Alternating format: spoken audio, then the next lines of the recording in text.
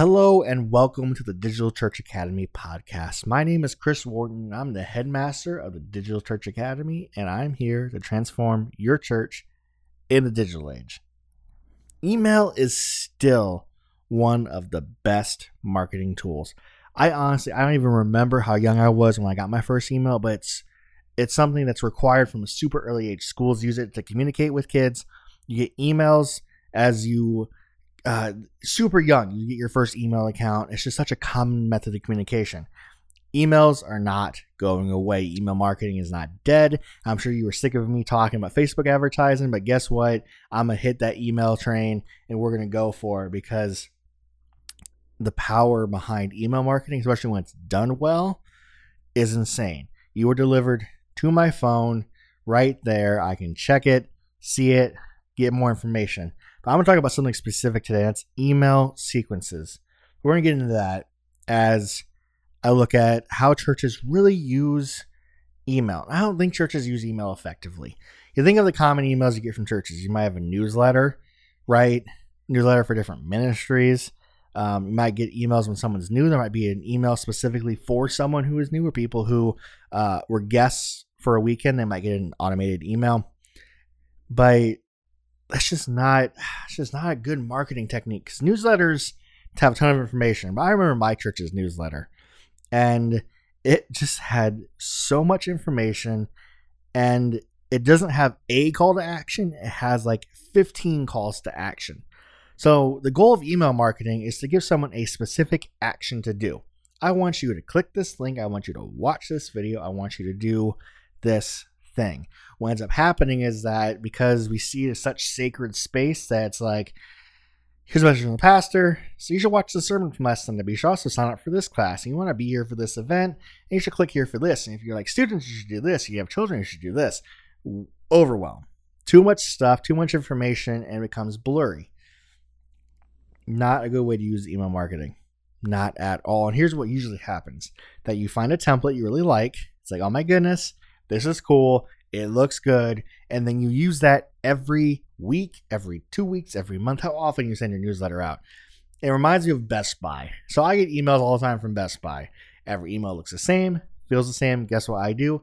Ignore it because it all is the same stuff. So tip number 1 for today, change up your newsletter. Change it up. Make it different, change the formatting, change the way you write it, change the things you use in it, change the call to action, change images in it. Change it up consistently so that it feels fresh every time you get it. Tip number 1. Tip number 2. This is something when I was in church, I didn't even know you could do. This is common practice in the marketing world that when you send an email, newsletter, resend that same email to people who did not open the previous email, but change at least 2 things. 1, the subject line, and 2, the opening paragraph. And the reason you do this is that a lot of times it's not that people are ignoring you. They got lost in their inbox. I get like 100 and something emails a day. I may just not see it. Change it up. Resend to unopens and your open rates will go drastically up because you're reducing the number of people and you just get more people to see it. So the simple math is this. If you sent the email once, you had, 5,000 people on your email list, and you had a 30% open rate. That's awesome.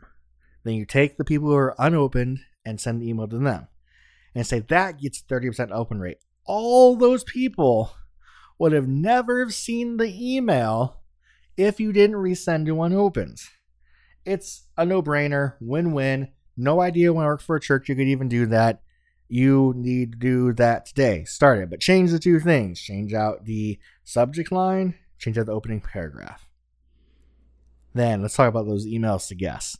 I love that churches will send an email to a first-time guest. You fill out the contact card, send an email out. Thank you for coming today. We're so glad you're here. Pastor might be in contact with you sometime this week. Blah, blah, blah. Awesomeness. But usually that's the end of that email, and whatever pastor follows up, then that's the end of that. Done. No more communication. Might be put in the newsletter, get the newsletter, nothing. What you need to have is what we call an email sequence. So email sequences are, like it says, a sequence of emails that go and happen one after another, not immediately. There's a gap of time. And you do this to continue to give someone information. And so if you're a new guest, a first-time guest, you send that first email that Sunday, potentially, right after they visited. Then you might send them another email a few days later, and then another email a week later. And each email has different content. You could have one that talks about the different activities in the church. You could have one that talks about different volunteer opportunities. You have one that talks about the ways you can watch sermons online when you're away. You just continue to provide information, not sell, not have just a bulletin board, but continue to share information that someone would be interested in who's new to your church, and give them a clear call to action and a method to connect deeper. A lot of times you think of how much goes on in a church, how many things go on, how groups and different ministries and all these things going on for a new person. That's super overwhelming. And there's a lot of church information that just isn't easy to find.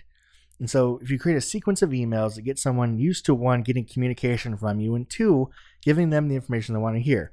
But the important thing here is to segment the list. So when someone's a first-time guest and that pastor speaks to them, segment them. What I mean by that is that all the demographics you can gather from them, you need to put that into your email service provider. So if you know that this person is single and they are 25 and they are new to the area and they are a young Christian, those things give you the information to continue to send information to this person. So single, which means you can talk about different ministries you have for single people, or different events you have going on, or Christian community events. New to the area means you could talk about other people who are near the area, connected with the area itself, or learn more about the area around you. New Christian means that you could encourage them to start a reading plan if they haven't started a reading plan before, get involved in a small group, or whatever you call your community groups. There's a ton of ways, a ton of information, only if you segment the person and then give them what they want. This is the future. The future of marketing is two things: artificial intelligence when it comes to chatbots and chatting online. So example would be, you go to a website, you chat with the thing, it learns and it can respond to you just like a person does. Artificial intelligence, and then message segmentation based on information. So if I visit your website, the information you have saved on me based on the fact that I'm cookied and you know who I am makes the website I see different from the website that normally exists. That's the future of marketing. And you can start that by segmenting and collecting information, which you already collect anyways, and use it to email people. So for a first-time guest, you just heard me talk about what that sequence would be like. First email could be general information about the church. Thank you for visiting. We're so glad you're here. Pastor will be in contact with you. Second email could be, other ministries inside the church. Hey, just so you know, we have children's and students, and it's really for the whole family. Third email could be volunteer opportunities. Could be opportunities to get involved in community. Could be opportunities to reach and connect with someone or a group you have. You take all the things that someone could be involved in or want to learn about your church, and you break them up and put them in emails in a sequence and space them out. That way they're used to hearing from you. You do the same thing for everything. So first-time guests, that's awesome. What if they're the first time into your children's ministry? Well, first email would be, thank you for dropping your kids off. We're so glad we had them here. So awesome you came to visit us. Second email could be, learn more about children's ministry. What do you actually do in children's ministry? Third email could be a testimonial from a parent about how children's ministry impacted their life or their kid's life. Students, same thing. Could be about a testimonial from an event that happened. Could be a interview with a student pastor talking about why the student ministry exists and does it in a certain way. You could do the same thing for events. So someone signs up for Easter, or you start trickling information. Here's what we're talking about this Easter. Here's Easter tips for things. Oh, we're having this Easter egg hunt, or whatever your church does as an outreach around Easter. You can create multiple emails. Don't pile it all in one.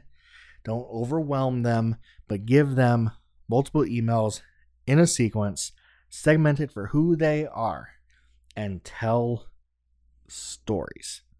Tell stories about your church, about life change, about testimonials, about people, about your staff. Show behind the scenes. That's what people want to see. The same thing that people want to see on Facebook is the same thing they want to learn more about your church about. Same content. And here's why you use a sequence. One, you keep your audience warm, meaning the people who are in the email sequence will get used to receiving emails from you, getting information from you. So then when you have that event or something that comes along that's more of an advertisement, they're more likely to open it. Two, you can move people from one sequence to another, meaning, okay, there might be a first time sequence, meaning it's like 4 or 5 emails that get sent out over a 5-week period. And then you might move them to the next sequence based on the information of them. So it might be learn more about the Bible sequence or sermon series sequence, all these things. You just keep progressing and sending content. In the advertising world, the more free content you can give, the better you are. You see it all the time that services, especially, they try and put out all this free content over and over and over, and they do it because the more free content you give, that means the more comfortable I get with you. So when they do the ask, they ask me to buy something, I'm more willing to buy from them. That's just how simple it is. And so the more content you can put out about your church, one, the more comfortable that person is going to be with your church. Two, the more they're going to know about your church, which is important. And they're going to feel the connection to your church. They're going to feel like they're a part of your church, even if they're new or a new Christian or only visited once. Put them through an email sequence and segment them based on their interests. It's that easy. If you want to learn more about digital marketing designed for the church, please visit thedigitalchurchacademy.com. There you can find the show notes for this episode at thedigitalchurchacademy.com/5. You can also find resources designed for the church and sign up for the wait list for our upcoming course, Intro to Facebook Ads for Churches. I'm so excited. Don't need me to tell you about that. If you like this episode, want to hear more, subscribe on iTunes and leave a review. Or if you like another podcast platform, we're there too. Subscribe. Again, leave a review. We love to hear from you. And that's it for this episode. Thank you for your time, and we'll catch you on the next episode of the Digital Church Academy podcast.